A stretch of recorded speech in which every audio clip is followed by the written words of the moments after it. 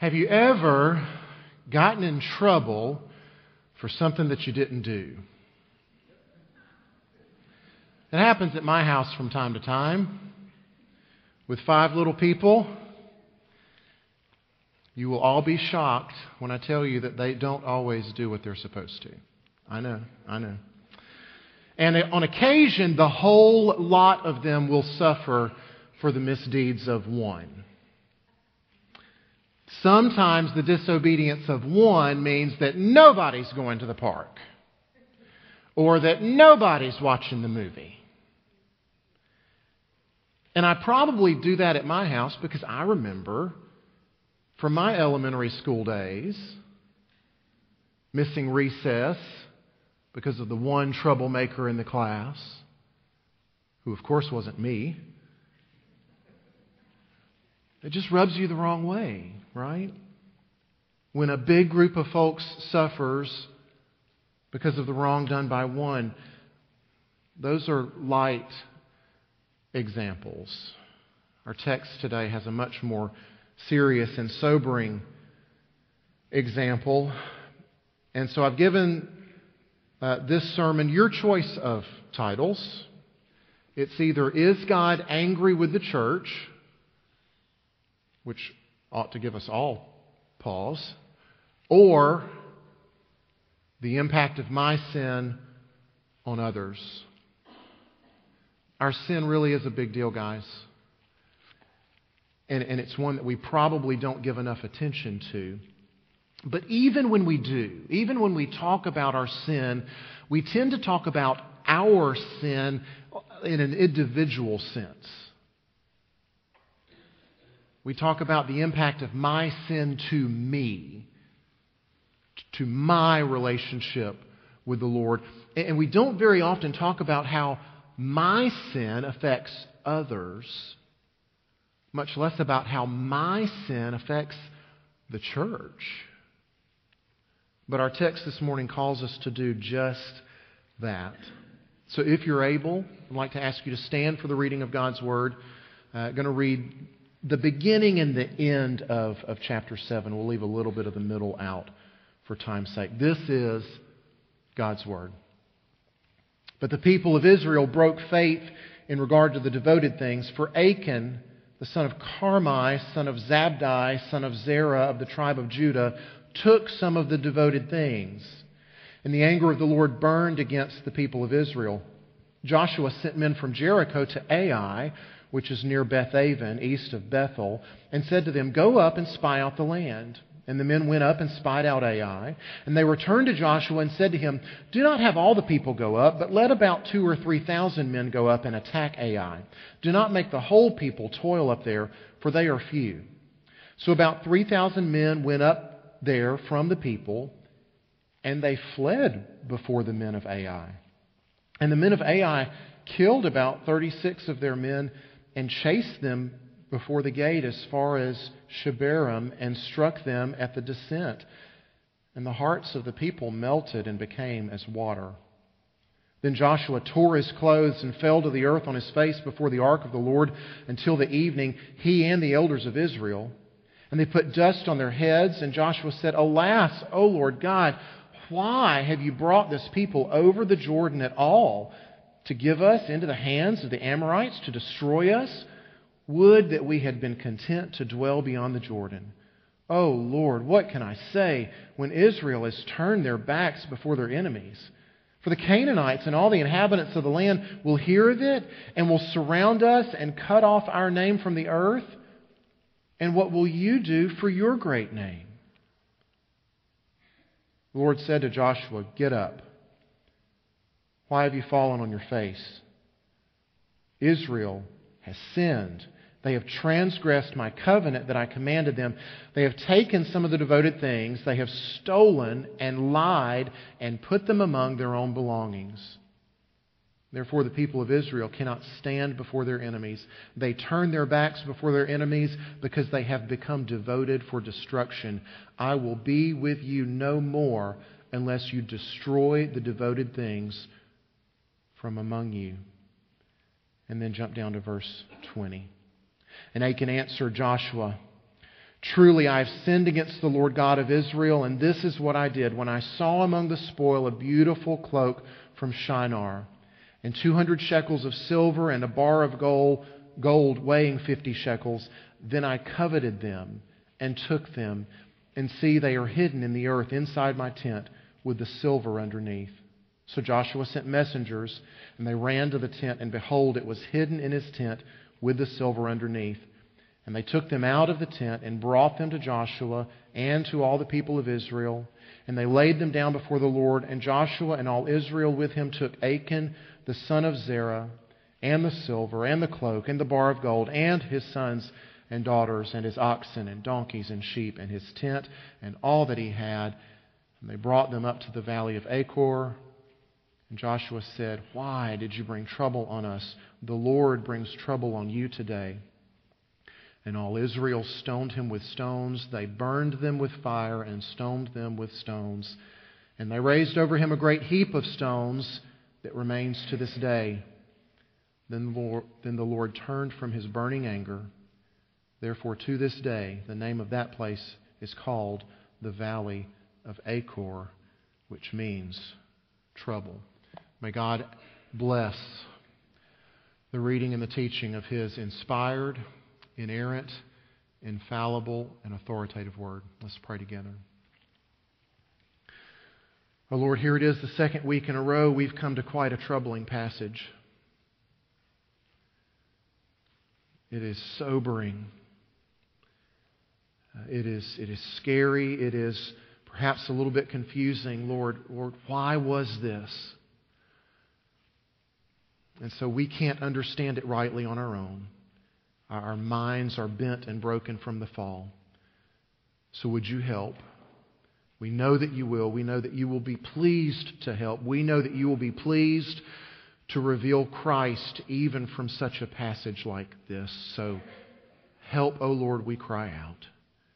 And we expect you to answer. In the name of Jesus we ask. Amen. Please be seated. There's an outline for you to follow in your worship folder as we seek to make sense of this. On the heels of quite an amazing capture of the city of Jericho, when the walls came a-tumbling down, this is a stunning defeat. Who could have seen this coming? Why in the world did this happen? And if you ask, folks will give you a whole lot of reasons why this happened. They say, oh, well, if you'll just look at the first few verses here, there's something missing. There was no prayer that preceded this battle. There was no seeking of the Lord that preceded this battle. And I suppose maybe you could add that to your list of possibilities, though we're just going to exit off the list in a moment. I suppose you could add that to your list if you wanted to, that it's possible this defeat could have occurred because of a lack of prayer and a lack of seeking the Lord, though it really seems to me like they were being obedient. The Lord had said, "Rise up and go possess the land that I'm giving you." And it seems to me like that's what they were doing, but add it to your list if you want. Another reason that folks give is they say, oh, would you just look at the overconfidence of these people. They got the big head after Jericho. They said, oh, we're not even going to send up the whole army. Just 2,000 or 3,000 will do. They say, oh, there's some pride there. There's some overconfidence, and that's what this is about. Add it to the list if you want, but we're going to cross that off too. Really, it seems to me like this was good reconnaissance. This was good strategy, right?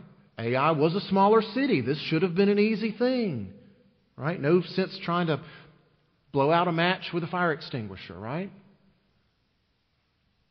But we're going to cross both of those things off the list and anything else that you might have thought of, because the text is very clear. If we just look at how this chapter is arranged, even in how it's arranged, there's a message for us. There's a sandwich here. This defeat is sandwiched in between Achan's sin. Right? Verse 1 mentions Achan's sin. Then we've got the defeat, and then the whole rest of the chapter is all about Achan's sin. Sin, defeat, sin. So we've got this sandwich. And if we look even more closely at the first and the last verses, it gets quite pronounced. What is going on here? What is the reason for this defeat? Look at the end of verse 1. The anger of the Lord burned against the people of Israel. First verse in this passage. Then look to the very last verse in this passage. After Achan's death, after the heaping up of stones as a memorial on top of him, then the Lord turned from His burning anger. This is the reason for defeat. The Lord was angry. And see, this is why it wasn't, they were overconfident, they didn't take enough troops. Y'all, no amount of troops would have led to victory at this battle. Bring the whole stinking army, it's not going to make a difference. The Lord was angry, and He didn't want them to capture the city of Ai, and therefore they didn't, because God is much more interested in His people's righteousness than He is their success. Let's look a little more closely at this sin. Why was this such a big deal?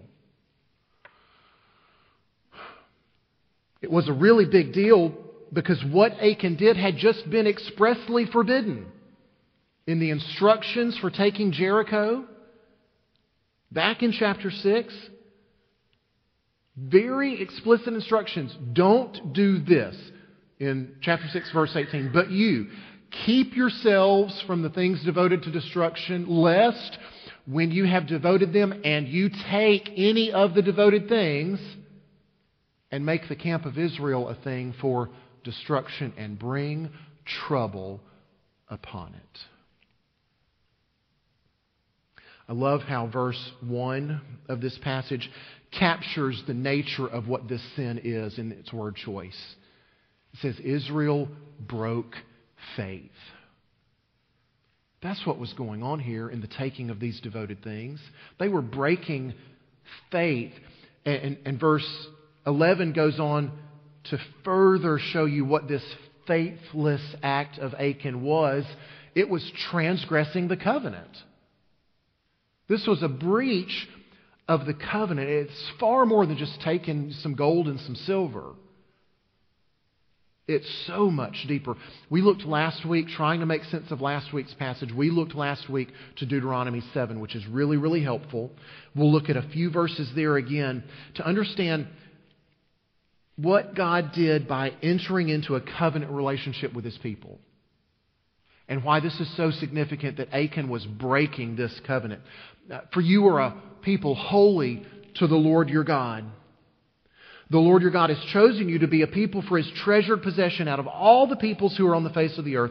It was not because you were more in number than any other people that the Lord set His love on you and chose you, for you were the fewest. But it is because the Lord loves you and is keeping the oath that He swore to your fathers back when He made the covenant with Abram in the first place, that the Lord has brought you out with a mighty hand and redeemed you from the house of slavery, from the hand of Pharaoh, king of Egypt. Know, therefore, that the Lord your God is God, the faithful God, who keeps covenant and steadfast love with those who love Him and keep His commandments to 1,000 generations. The covenant is built upon the promises of God. All that who God promises He is and will be to His people. His promise to be a faithful God. And to His people, God gives the law. He says, here's the right response for you to make for me making a covenant with you. Here's how you ought to live in response to my being God, to my being the faithful God.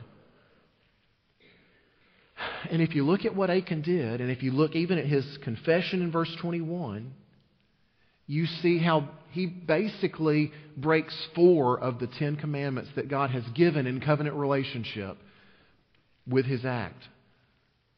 Look there highlighted in red from verse 21. When I saw among the spoil a beautiful cloak See, Achan was finding beauty and worth someplace that he shouldn't have. God said, "You'll have no other gods before me. You will worship nothing other than me." But he saw it, and it was beautiful. And there's an echo here. You ought to hear the echo of Genesis 3. Because she saw it, and it was a delight to the eyes. And she took, and she ate. Right? Do you hear that echo? He saw it. It was beautiful.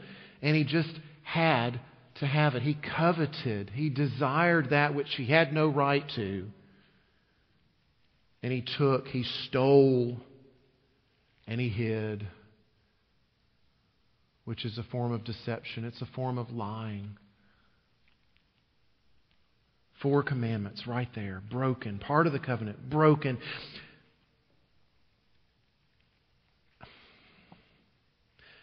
Part of Achan's breaking faith here is his doubting God, his not trusting God. Perhaps he thought he needed to take his provision into his own hands. Perhaps he thought God wouldn't do a good job of taking care of him and that maybe he could do a better job caring for himself. Perhaps, like Adam and Eve in the garden, perhaps Achan felt like God was holding out on him. He's keeping me from something good. He said, "Don't take it," and he just doesn't want me to have something good, and that's not nice of God to do that. He's not being generous. And thinking like that is oh so tragic.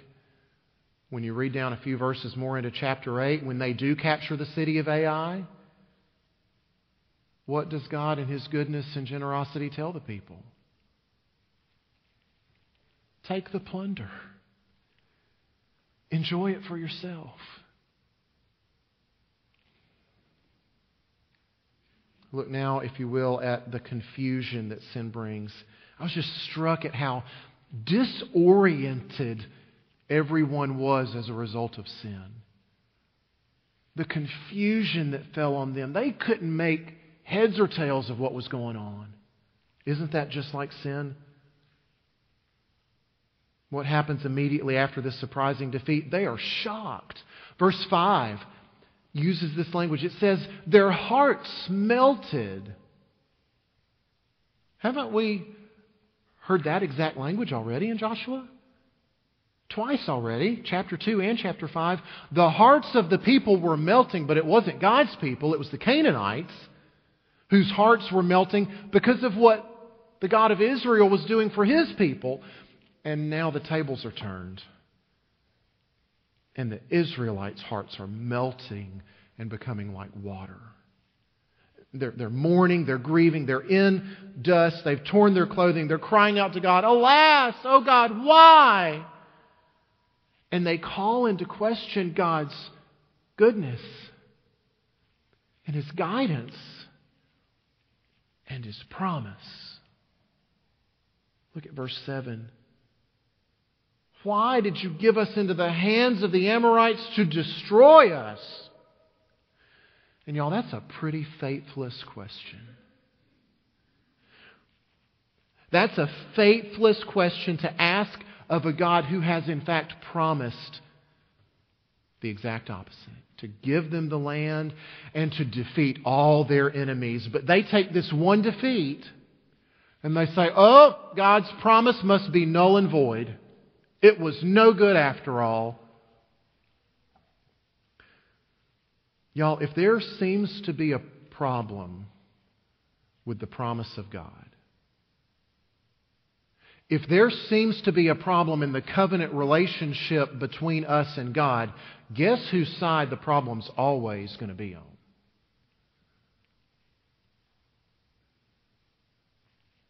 They're so busy asking God what He's done wrong that it never occurs to them to ask themselves, what might we have done wrong? Maybe we're the problem.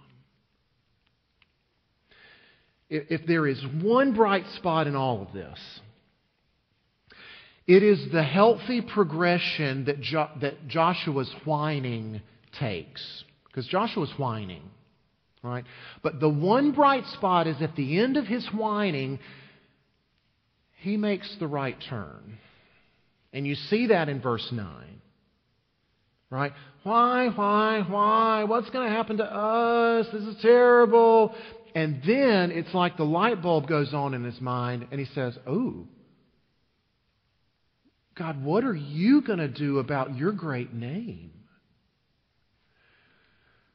Now we're getting to the right question. Now we're getting somewhere. And it's as if this is the moment that God was waiting for. Because it's immediately after this question that the Lord speaks. And tells Joshua to get up. Now is not the time for sackcloth and ashes. And God, in His graciousness, lets Joshua in on what's going on. I'm angry, God says, with your little congregation here. There's sin in your midst. And you must deal with it. And if you don't, I'm out of here. I'm withdrawing my presence, which would be an absolute disaster, much worse than this defeat at Ai. And so you know how the story unfolds. God prescribes the way for Joshua to determine who the guilty party is. Tribe and clan and family, down to the guilty party. And God prescribes what has to be done when this is discovered and uncovered, what has to be done to cleanse the congregation from this sin. And so Achan, along with his family, is stoned, and his remains are burned.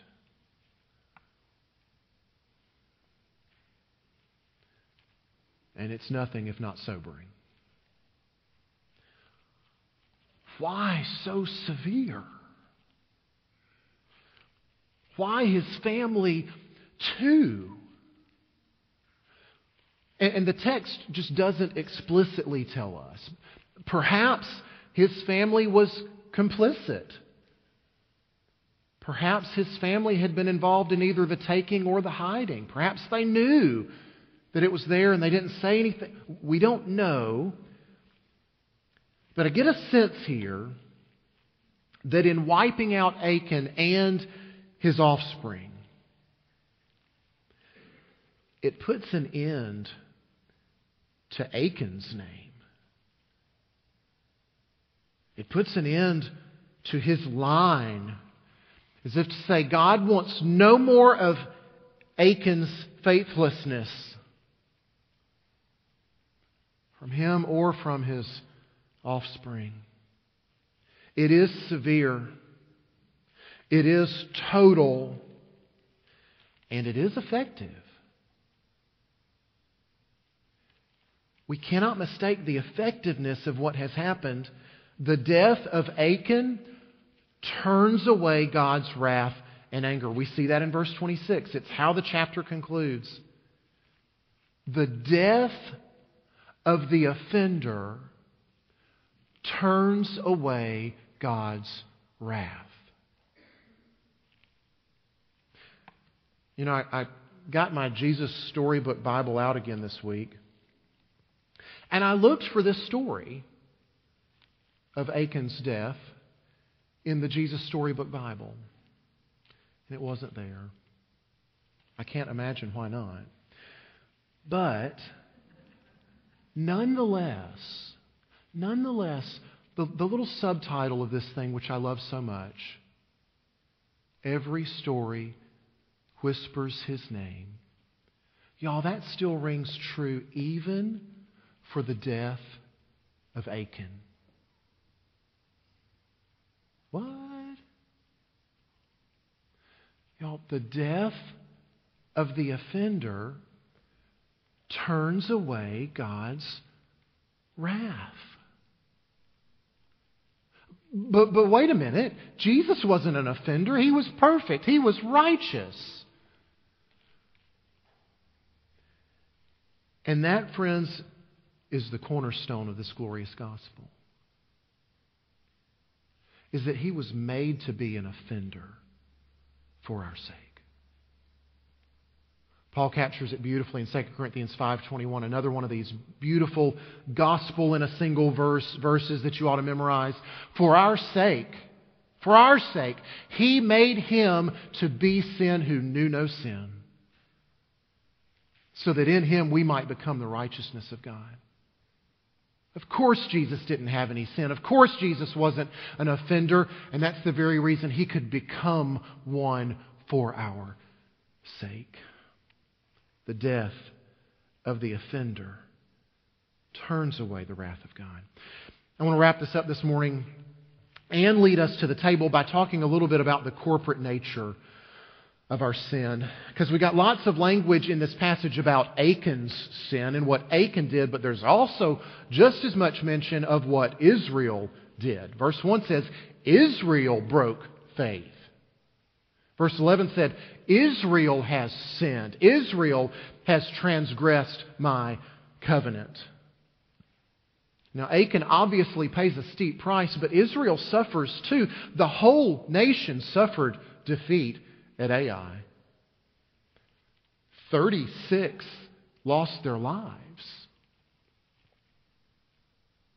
God threatens to withdraw His presence from the whole lot of them, and we might think that our sin is just between us and God, but we would be sorely mistaken. Because the reality is that our brothers and sisters in the church are affected too. We bristle at this. We don't like it, right? Especially with our Western individualistic mindset. We don't like this.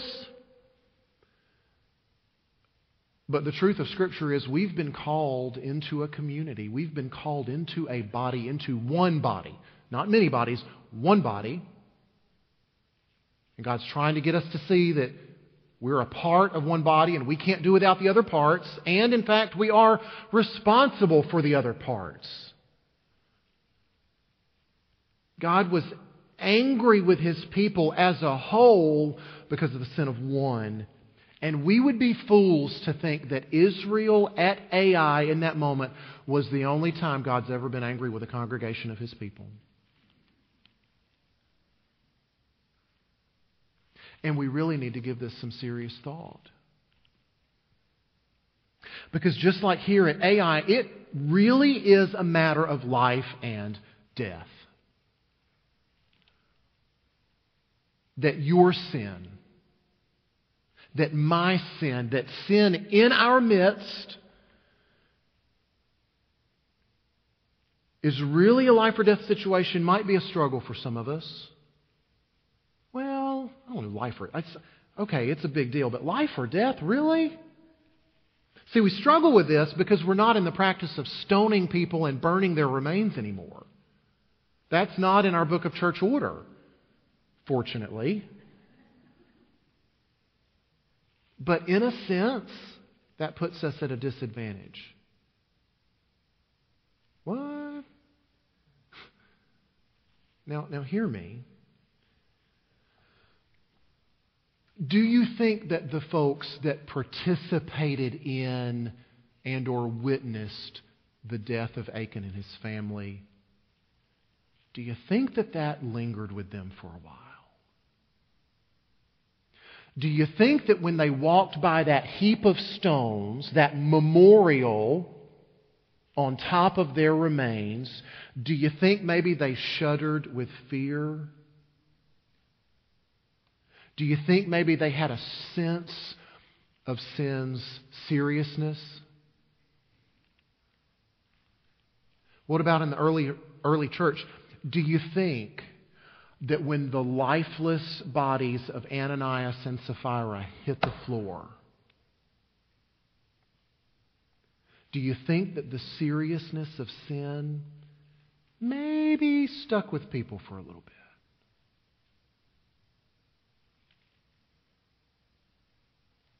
That it was for them a warning. But see, we don't have those vivid pictures in our minds, even though our sin is no less deadly. Now, you might not die as a result of your sin because of being stoned or burned. But your sin is just as deceitful, and it can harden your heart, and it can lead you away from the Lord for eternity. The writer to the Hebrews got this. This is a passage that we actually prayed for you as elders at last month's meeting. We looked at this verse, we were reminded, we prayed this for each other and for you. Take care, brothers and sisters, lest there be in any of you an evil, unbelieving heart, leading you to fall away from the living God. But exhort one another every day, as long as it is called today, that none of you may be hardened by the deceitfulness of sin. For we have come to share in Christ, if indeed we hold our original confidence firm to the end. Y'all, we're in relationship for a reason. We've got to take care. We've got to listen to each other carefully. We've got to detect in our conversations with each other, it seems that my brother here is beginning to doubt the goodness of his God. It seems that my sister here has begun to see something as more beautiful than her Savior. Or you know what? I heard your comment about the situation that you're facing. And brother, it sounded like you're hopeless in this situation. And the rubber hits the road when we will risk the awkwardness of speaking into that. Of reminding our brother or our sister, of exhorting them, of warning them. Do we love that much? Do we love enough to say, no, brother, He is a good God, and He's always faithful to His promises? Do we love a sister enough to say, to remind her of the beauty of our Savior and His singular worth? He alone's worthy of our adoration, of our affection. Do we love enough? Y'all, that's how we take care, as this Hebrews passage says. And so that's part of how we need to come to the table today. Is being reminded in something called communion, right? Which is not just our communion with the Lord, but with the saints.